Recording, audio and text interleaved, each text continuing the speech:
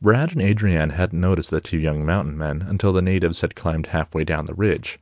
They had been distracted by the bones they were finding in the valley. Human bones. The newer ones were intact corpses with pieces of mummified flesh. There were no broken bones or cracked skulls, no signs of combat. Whatever killed them didn't look like predators. The bodies had been barely picked at by scavengers. Brad and Adrienne watched the two young men working their way towards them. "What do we do?" "If you let them come to you, you will seem less threatening," Champ's voice counseled. "Unless in human psychology, waiting passively marks you as prey."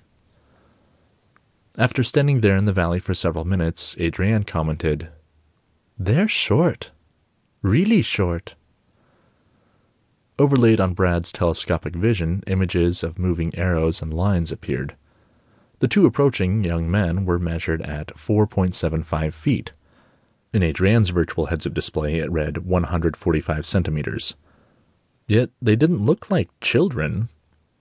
A quick reference to the library of human knowledge they had carried with them from Earth confirmed that people's height through history was largely dictated by how much quality food they had. People in North Korea experienced frequent famines. They were notably shorter than those in South Korea. But the two mountain men were shorter still. They had the height of pygmies. It took an hour for Jacob and Ethan to scramble down the ridge and head into the valley. The blue outfits the strangers wore were the first details they noticed. They approached closer before they had the sense that the two figures that waited patiently for them were a man and a woman. The strangers were tall. Really tall. They were half a body length taller than themselves. The shorter of the two was a good head taller than Uncle Claude.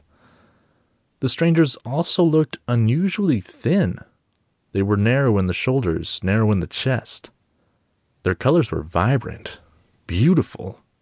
The smaller one had an hourglass shape and a garb that showed the bulges of her breasts. She must be a woman. A tall, unusually thin woman.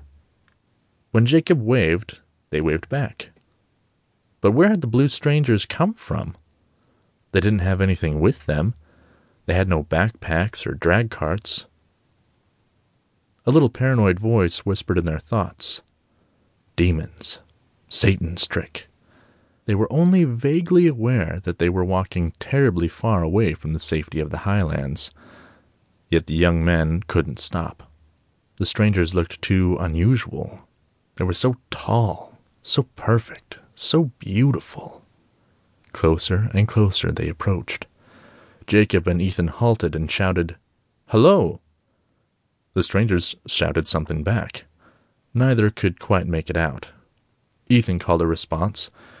Distracted by the moment, neither of the young men noticed that a breeze had kicked up. Light, but growing. The robot's language translator identified the young men as speaking a mutated derivative of English. It modified Brad's grammar, adjusted syntagmatic relationships, and predicted the changes in pronunciation. With each interchange, the linguistic model became more accurate. Not realizing it, Brad and Adrienne walked toward the two natives. The two young men suddenly stopped talking. Brad was slow to see their fear. Adrienne froze, speechless for a few critical seconds. The leader fumbled for his crossbow. Brad put up his hands, open, palms forward. The second young man swung with his walking stick while the first struggled to load his weapon. Brad received several blows from the staff without fighting back, nor did he take damage. Then, with a thunk, he was hit in his chest by a crossbow bolt. The bolt shattered without leaving a scratch. This frightened the two mountain men even more. Brad was being clubbed by both staves, calling to Adrienne to stay back. The attack would subside eventually. Adrienne stood her ground, calling for the mountain men to stop. After 5 minutes, the fight was over. Jacob and Ethan fell to their knees. One fell onto his back, gasping for breath. When Ethan saw the plump clouds moving quickly across the sky, he had something new to fear.